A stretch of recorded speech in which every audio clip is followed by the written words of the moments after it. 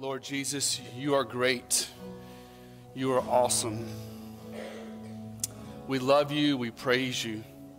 Lord Jesus, you're the great and mighty God, the creator of the universe, the one who dwells in unapproachable light, who no man has seen or can see. To him be the glory throughout all the ages. Lord Jesus, you are magnified. You are exalted. You are real. God, and if there's anyone here this morning who doesn't see how real you are and how true you are, Lord, I pray that you'll open their eyes, not by might, not by our own strength, but by the power of the Holy Spirit. Pull the veil back and let them see your glory and your power and your majesty. For it's in Jesus' mighty name we pray. And if that's your prayer, say amen. Amen and amen. You may have a seat. Praise the Lord. Well, here we are in 2024. A new year started. Great to see everyone this morning. We're so glad to see you guys. This morning we're beginning a new book. We are beginning a new journey through a New Testament book. It's called the Book of Acts. And I'm so excited. I've been looking forward to this study for months. But you ever been going down the road? Maybe you have, maybe you have. You ever been going down the road and you see all these churches? There's churches everywhere you go. Where did it all begin? Where did the churches begin? Now, I'm not talking about the building. I'm talking about the people that gather in the churches. Where did the church begin? Well, that's what we are going to be studying for the next 6, 8, 9 months. I'm not sure how long the Lord will take us, keep us in this book. But as we travel verse by verse through the book of Acts, we're going to see the birth of the church. And the title of my message this morning is Christ is Exalted. And so this morning we're going to study Acts chapter 1. And there's 3 things I want you to see in Acts chapter 1. Number 1, we're going to see Jesus' ascension and that Christ is exalted. But then we're also going to see how to live a noble life. How to live a noble life. So we're going to see Jesus exalted.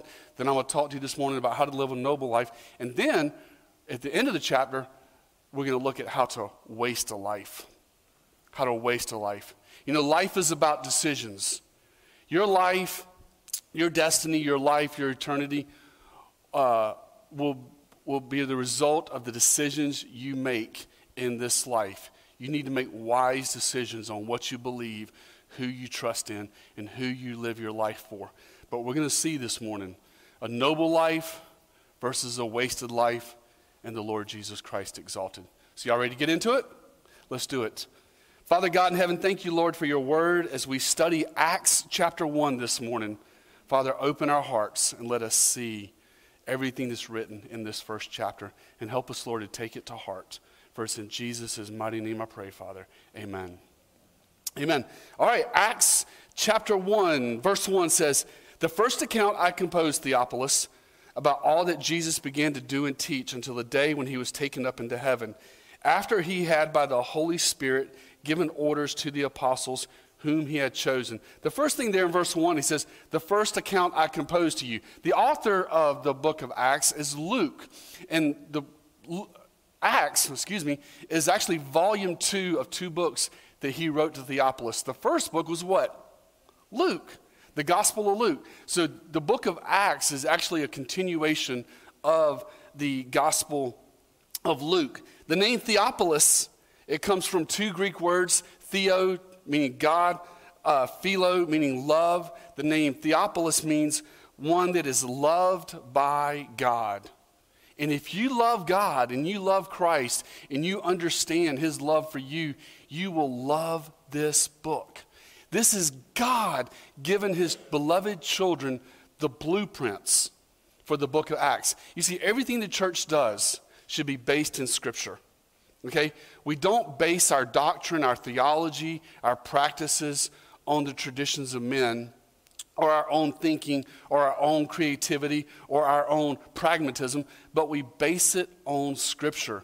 So what we see in the book of Acts, we apply to the church. What we see in the epistles, we use as our guide for how we we do church. So this is very important. As people that love God, we want to honor God by doing church God's way. Amen?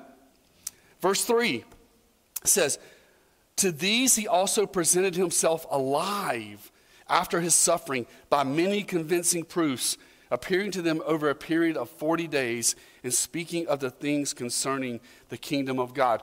We know from, it was 50 days after Jesus' resurrection that Pentecost takes place, which is in Acts chapter 2, because the word Pentecost actually means 50 days. So we have 40 days from his resurrection. This is taking place. And what he does is he presents himself to his disciples and to the apostles with, what does it say? With many convincing proofs. Jesus gave his disciples evidence of his resurrection. I want to remind you of a couple of them this morning that's recorded at the end of the Gospels and in the book of Acts. Number one, he appeared to the disciples at the mountain in Galilee. Number two, he appeared when they were all seated in a room and he just came through the door. He appeared to them post-resurrection. Jesus appeared to Thomas and told him to stop doubting and touch his side. Y'all remember that one? Everybody knows that story. And Thomas responds, my Lord and my God. Number four, Jesus appeared to Cleopas and the stranger on the Emmaus Road. Number five, he appeared to Peter and the disciples fishing on the Sea of Galilee. Jesus had a fish fry with the disciples there at the Sea of Galilee that we read about in the Gospel of John. Jesus had the famous, do you love me conversation with Peter and the feed my sheep conversation with Peter by the Sea of Galilee. And then 1 Corinthians chapter 15, verse 6 tells us that Jesus appeared to over 500 people. The point is this: the resurrection of Jesus Christ is not made up. It is historical fact. It is the foundation of our faith. Without the resurrection, you have no faith. Without the resurrection, it makes no sense. Okay?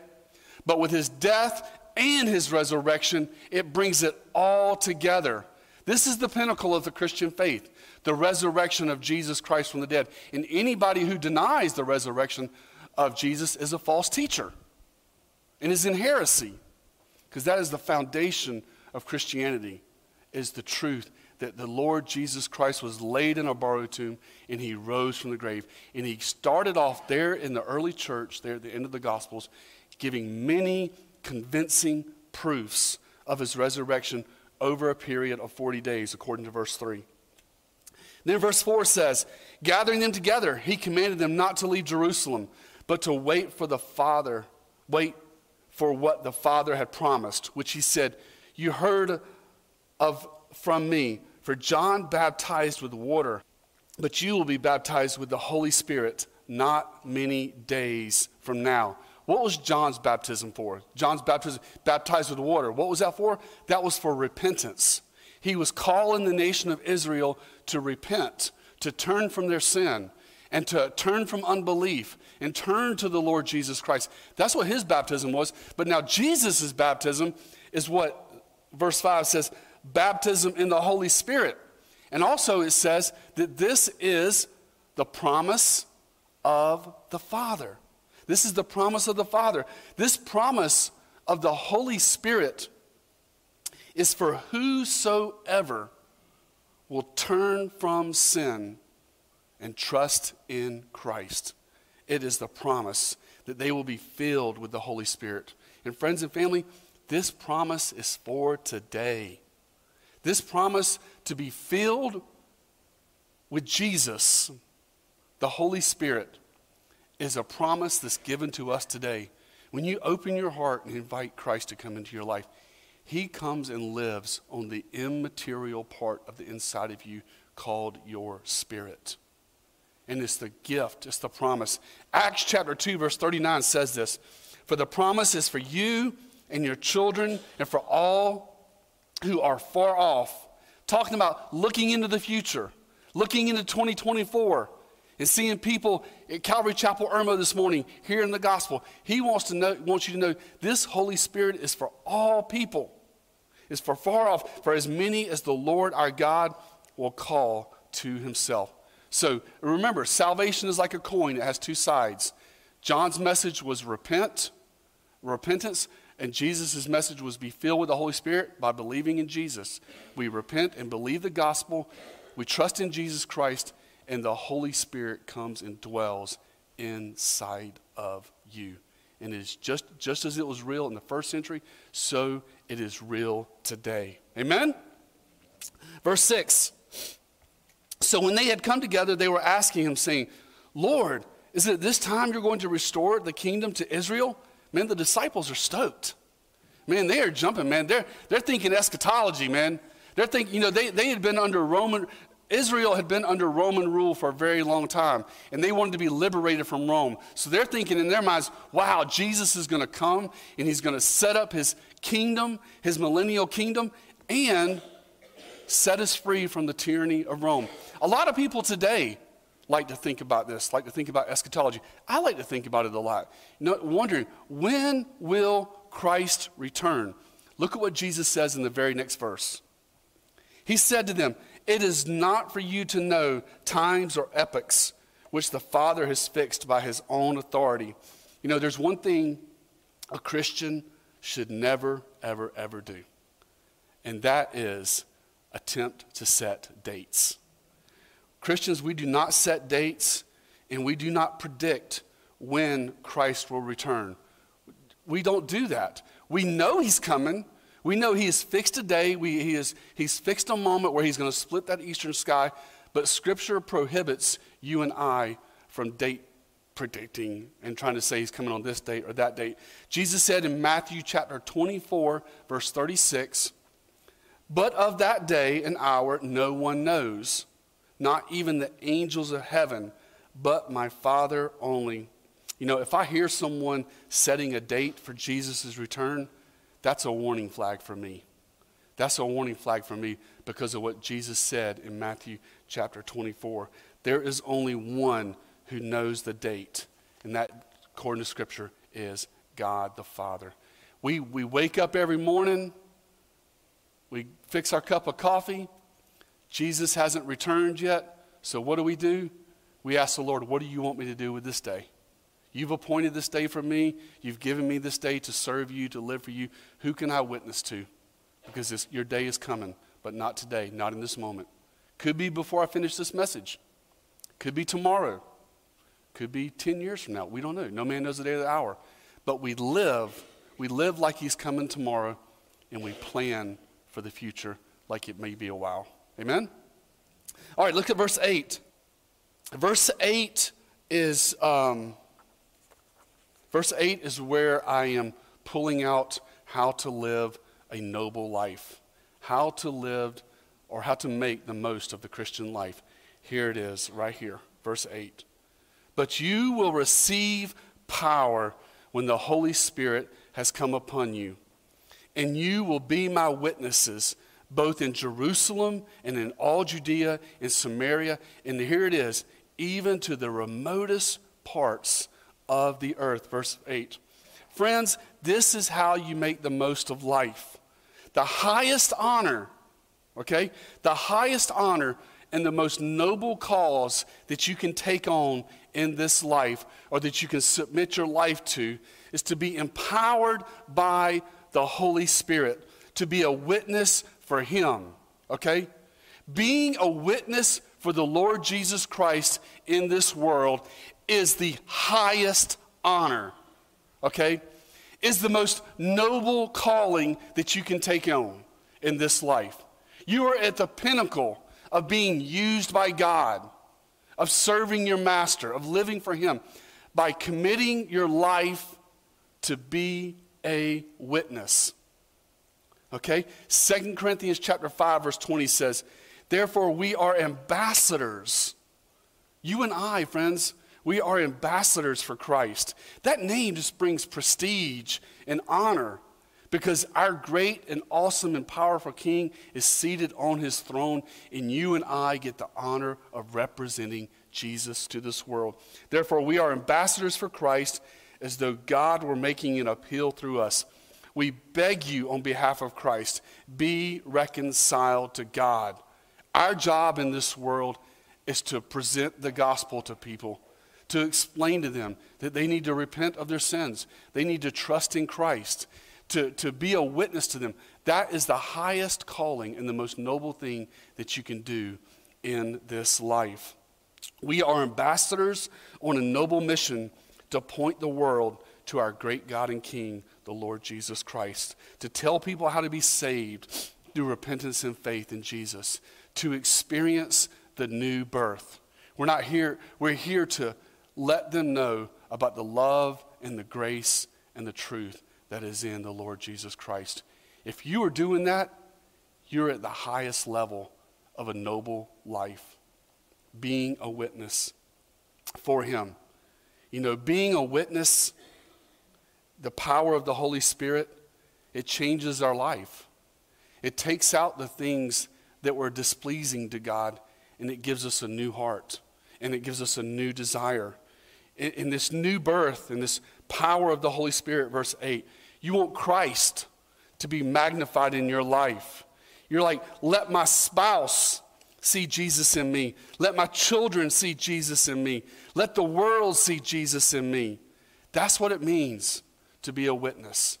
Is our number one goal in life is that people see our Lord and Savior in our life, and that gives us the window, the door, the opportunity to share the gospel. And very important, verse 8, we receive the power when the Holy Spirit comes upon you. We don't do it in our own strength, okay? We don't do it in our own strength, but we do it by the power of the Holy Spirit. Friends, if you take your Christian faith serious and you're living for Christ, understand this: you are partaking of the highest calling in life. And the most noble thing that you could do is living for Christ and telling your friends and your loved ones about our great God and Savior, the Lord Jesus Christ. Because his name and his name alone brings salvation. His name and his name alone brings peace in our life. His name and his name alone brings reconciliation. He's the solution to every problem we face in this life. Once a person receives Christ as their Lord and Savior, once they become born again, he just has an amazing way of working everything out. And it's beautiful. It's beautiful. And it comes from us living this noble life and being a witness for Christ. So my hope and my prayer is that you see your ministry to the world as the most noble thing that you could do in this life. And it is the highest calling that you can partake of. Let's continue, verse 9. Verse 9 says, and after he had said these things, he was lifted up, and while they were looking on, and a cloud received him out of their sight. And as they were gazing intently into the sky while he was going, behold, two men in white clothing stood beside them. They also said, Men of Galilee, why do you stand looking into the sky? This Jesus who has been taken up from you into heaven will come in just the same way as you have watched him go into heaven. Can you imagine this sight? The disciples are standing there, and Jesus is taken up into heaven. He's defying the laws of gravity. He's defying the laws of nature. How is he able to defy the laws of nature and defy the laws of gravity? He is the supernatural God. And they're looking up as he is being taken up. And Jesus Christ, in this moment of being ascended and a cloud hiding him from their sight, he is leaving planet Earth. He is going through the heavens, and he's going to his rightful place to where he was before creation. And that was at the right hand of the Father, glorified, exalted. This salvation in Christ, no one can touch. No one can change. It's permanent. It's eternal. Because Jesus Christ is exalted to the right hand of the Father. Christ is exalted. And our heart cry down here on earth, as it was in the first century for the disciples, as it is for us today, is, Lord, be magnified in my life, because you are at the right hand of the Father. It's amazing. Verse 12.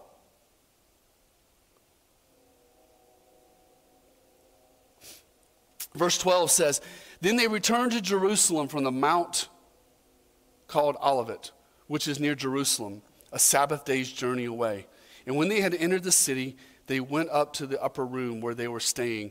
That is Peter and John and James and Andrew, Philip, Thomas, Bartholomew, Matthew, James the son of Alphaeus, and Simon the Zealot, and Judas the son of James. These all with one mind were continually devoting themselves to prayer, along with the women and Mary, the mother of Jesus, his brother. Notice what they were doing. They were all, verse 14, they were all with one mind, and they were doing what?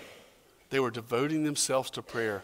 Jesus had ascended to heaven. He left the earth. He was no longer with them. But yet Jesus spoke of this promise. This promise. And they were probably confused. They were probably uncertain of what was fixing to happen. But it's important to understand what they were doing. They were praying.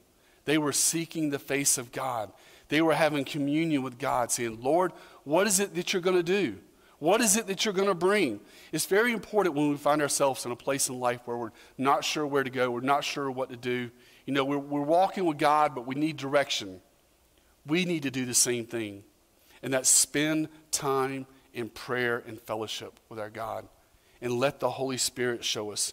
So verses 12 through 14, they all return to Jerusalem, but then Peter realizes something's wrong. Something's not right here. Judas Iscariot is no longer with them, and he must be replaced.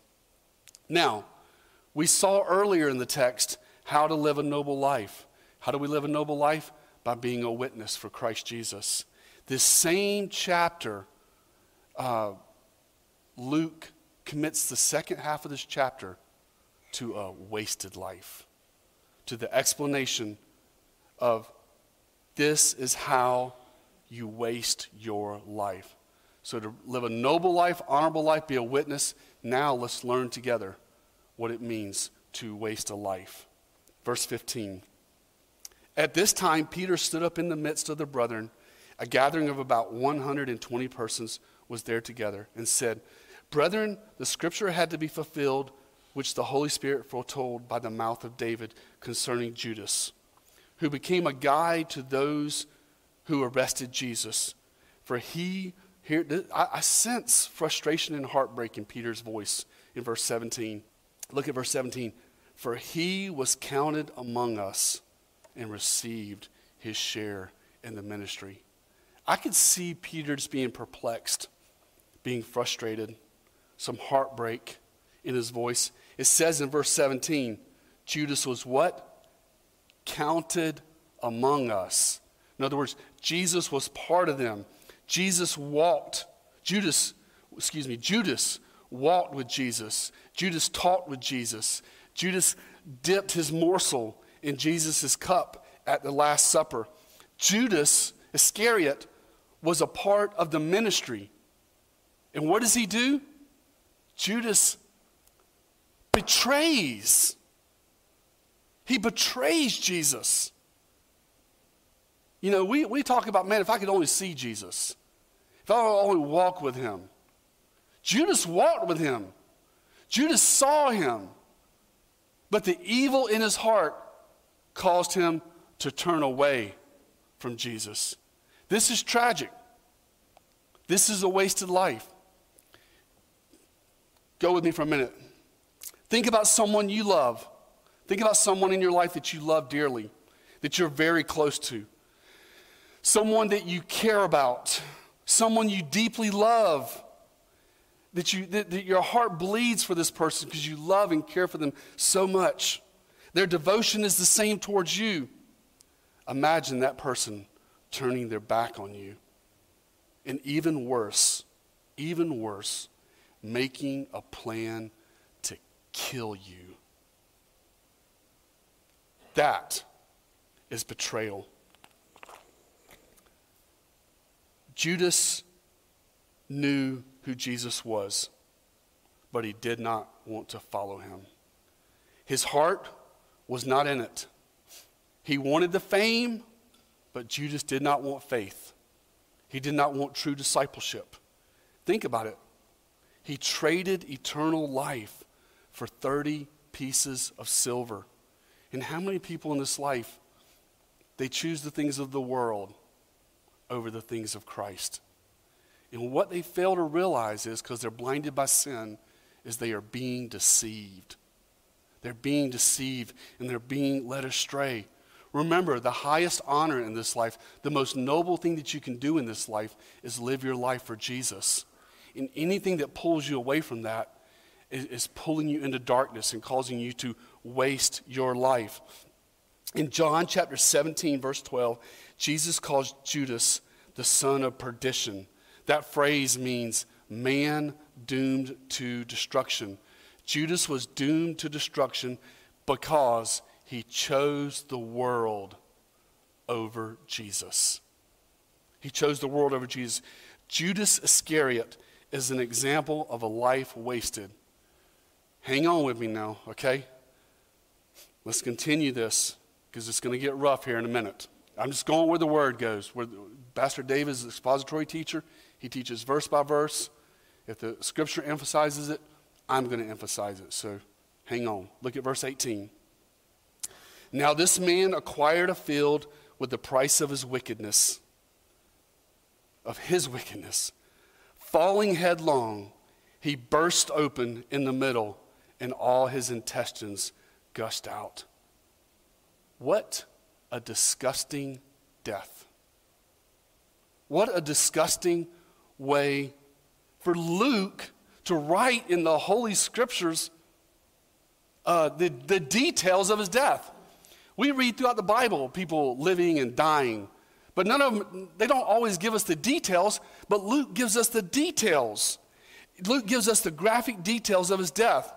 I believe there's a very important spiritual truth here in Luke describing what is happening to Judas's body in verse 18. Verse 18, specifically, all of his intestines gushed out. This is a picture of a person who abandons the faith and turns away from Jesus after knowing who he is. This is a physical picture of what's taking place in the spirit realm when someone apostatizes or turns away or turns their back on God. I'm not talking about falling away or struggling. I'm talking about someone that just apostatizes, abandons the faith, and refuses to live their life for Christ.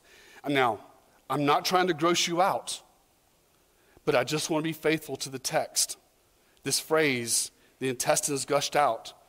Have you ever seen a dead animal on the side of the road? It's all bloated and swelled up. We call that roadkill. Once an animal dies, the bacteria in its body begin to feed on the internal flesh.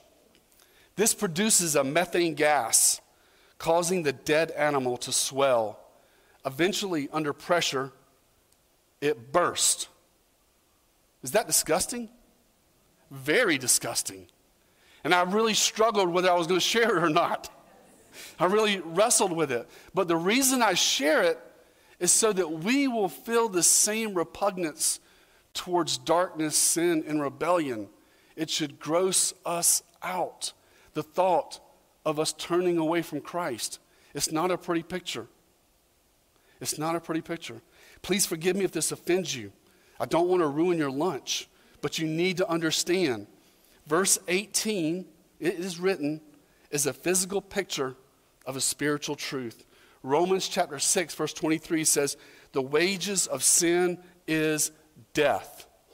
And I would add to it a grotesque death. So many people live life without Jesus as their Lord and Savior. Anyone who chooses to follow the world, sin, and darkness over faith in Christ, they are wasting their life. They are wasting their life. Friends, listen to me clearly. I want to wrap this up here. Well, actually, there's more, but I want to wrap this up concerning verse 18. You were put here on planet Earth to know God. That's your highest calling. That is the reason you are here, is to know the Creator of the universe and to make Him known. This is the highest honor and the most noble thing you can do with your life. But to reject or walk away from it is a life wasted. And that's all I'm going to say about that, is We love Christ. We follow Christ. We want to honor Christ. We want to live a noble life. And I don't know about you. I was born at night, but it wasn't last night.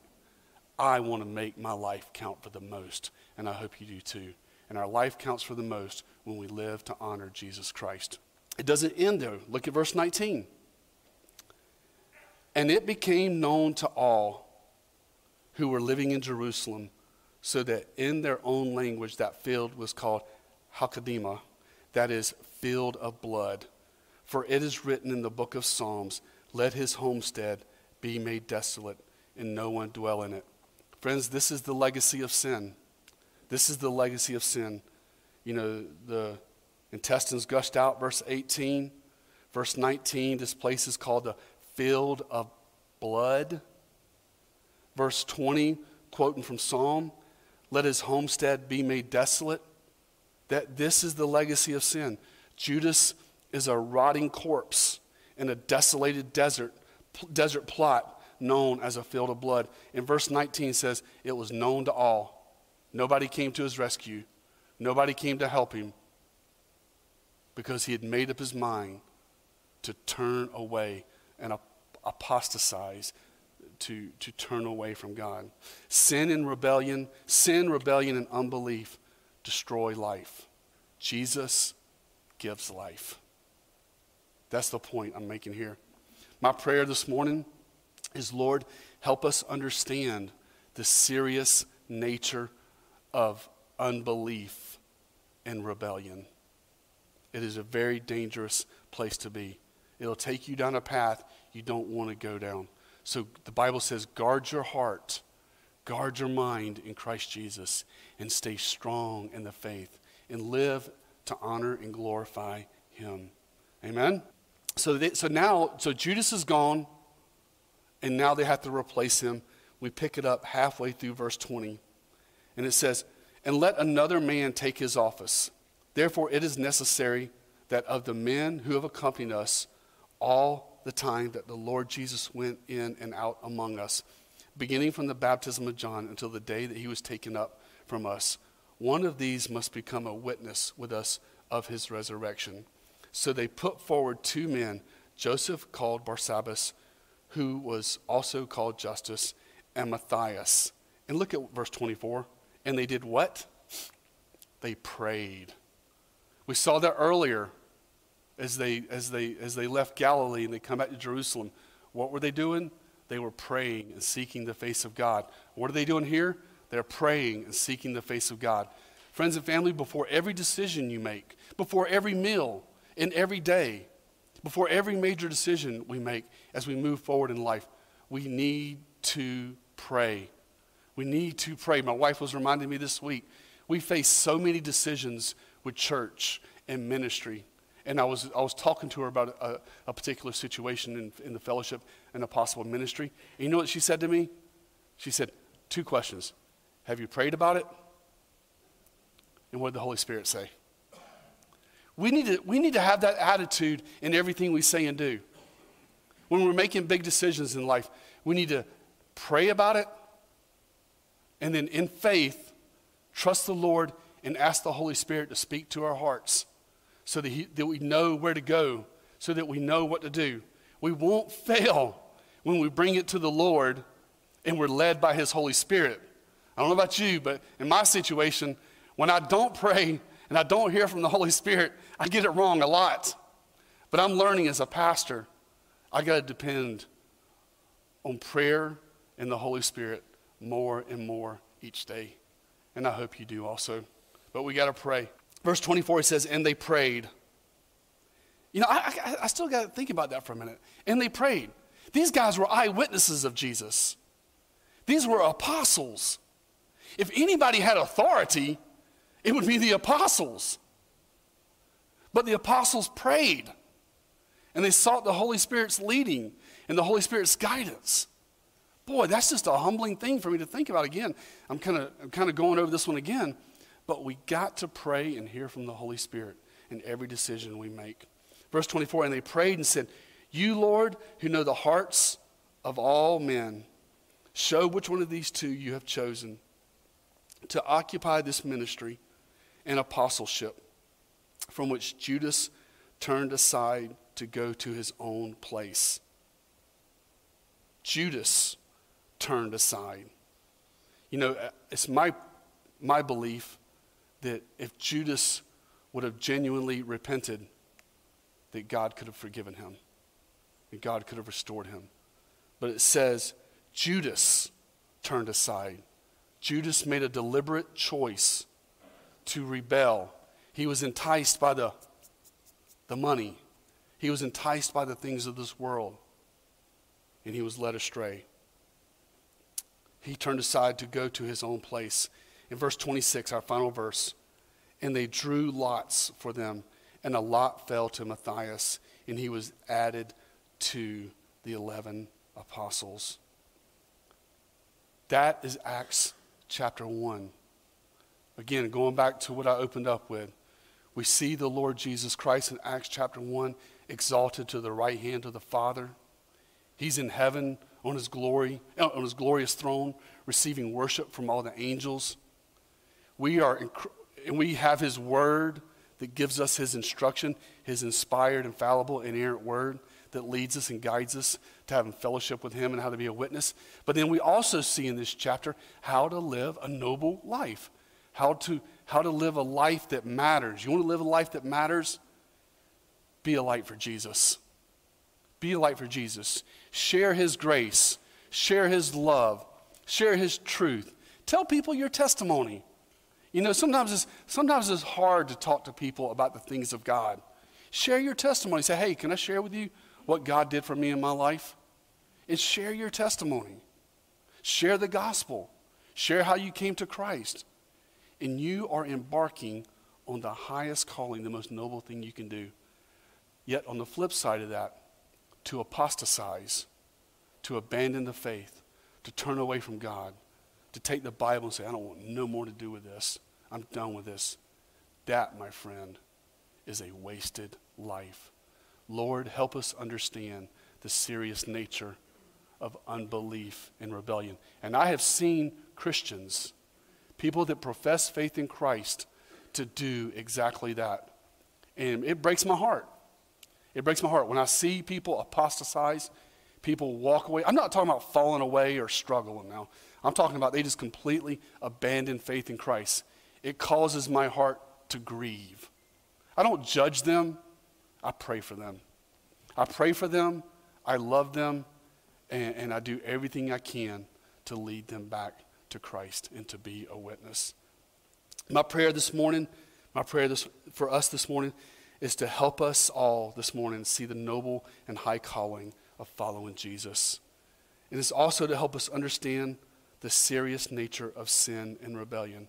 And most importantly, to help us all see the love displayed for us at the cross. Amen? If you're here this morning and you don't know Jesus Christ as your Lord and Savior, you have not been born again, ask yourself, do I want to follow Christ? Do I want to receive him as my Lord and Savior? Do I want to commit my life to following him? Do you understand that you're a sinner? Do you understand that you are lost? That you understand you're under God's judgment? God offers you grace. God offers you mercy. God offers you his love. Romans chapter 5, verse 8, God demonstrates his own love for us, and while we're yet sinners, Christ died for us. Jesus told Nicodemus in John chapter 3, this is the gospel in a nutshell, told Nicodemus, for God so loved the world that he gave his only begotten Son, that whoever, that includes you and me and our neighbors, believes in him will have eternal life. For God so loved the world, he gave his only begotten Son, that whoever believes in him shall not perish, but have eternal life. He offers you eternal life. Open your heart to him. Let's bow our heads and have a word of prayer. Father God in heaven, we come before you this morning, thanking you, Lord Jesus, that you are exalted to the right hand of the Father. And Father, we've seen how to live a noble life, and we've seen how to waste a life. But Lord, I pray for anyone that's here this morning that does not know you as their Lord and Savior. They've never invited you to come into their life. They've never repented of their sin and put their trust in you. Lord, if you are tapping on their heart this morning, I pray, Father God, that you will open their heart and let them see the love, the grace, and the truth, and the noble life that awaits them. If you're here this morning and you don't know Jesus Christ as your Lord and Savior, you've never been born again, I just want to ask you to slip your hand up. I'm not going to embarrass you. I'm going to pray for you. If you're watching online and you don't know Jesus Christ as your Lord and Savior, this is what you need to do. You need to say, God, please forgive me of my sin. I repent. I turn away from the old life. And Lord Jesus, I put my trust in you. Please come into my life and be my Lord and Savior. I do this and I pray this in the name of the Lord Jesus Christ. And if that is your prayer, you say amen. Father, for anyone who prayed that prayer this morning to receive you as their Lord and Savior, I pray, Father God, that you will seal the deal, that you will bring the witness of the Holy Spirit that they are a child of God. And I'll ask you to do one more thing. If that was you this morning, I want you to come up and see me during prayer time or right after service, and let me welcome you into the family of God and pray for you. Lord, we love you and we praise you, and we thank you for your work in our hearts. Please to continue to minister to us through this final song and in prayer. In Jesus' name I pray. Amen.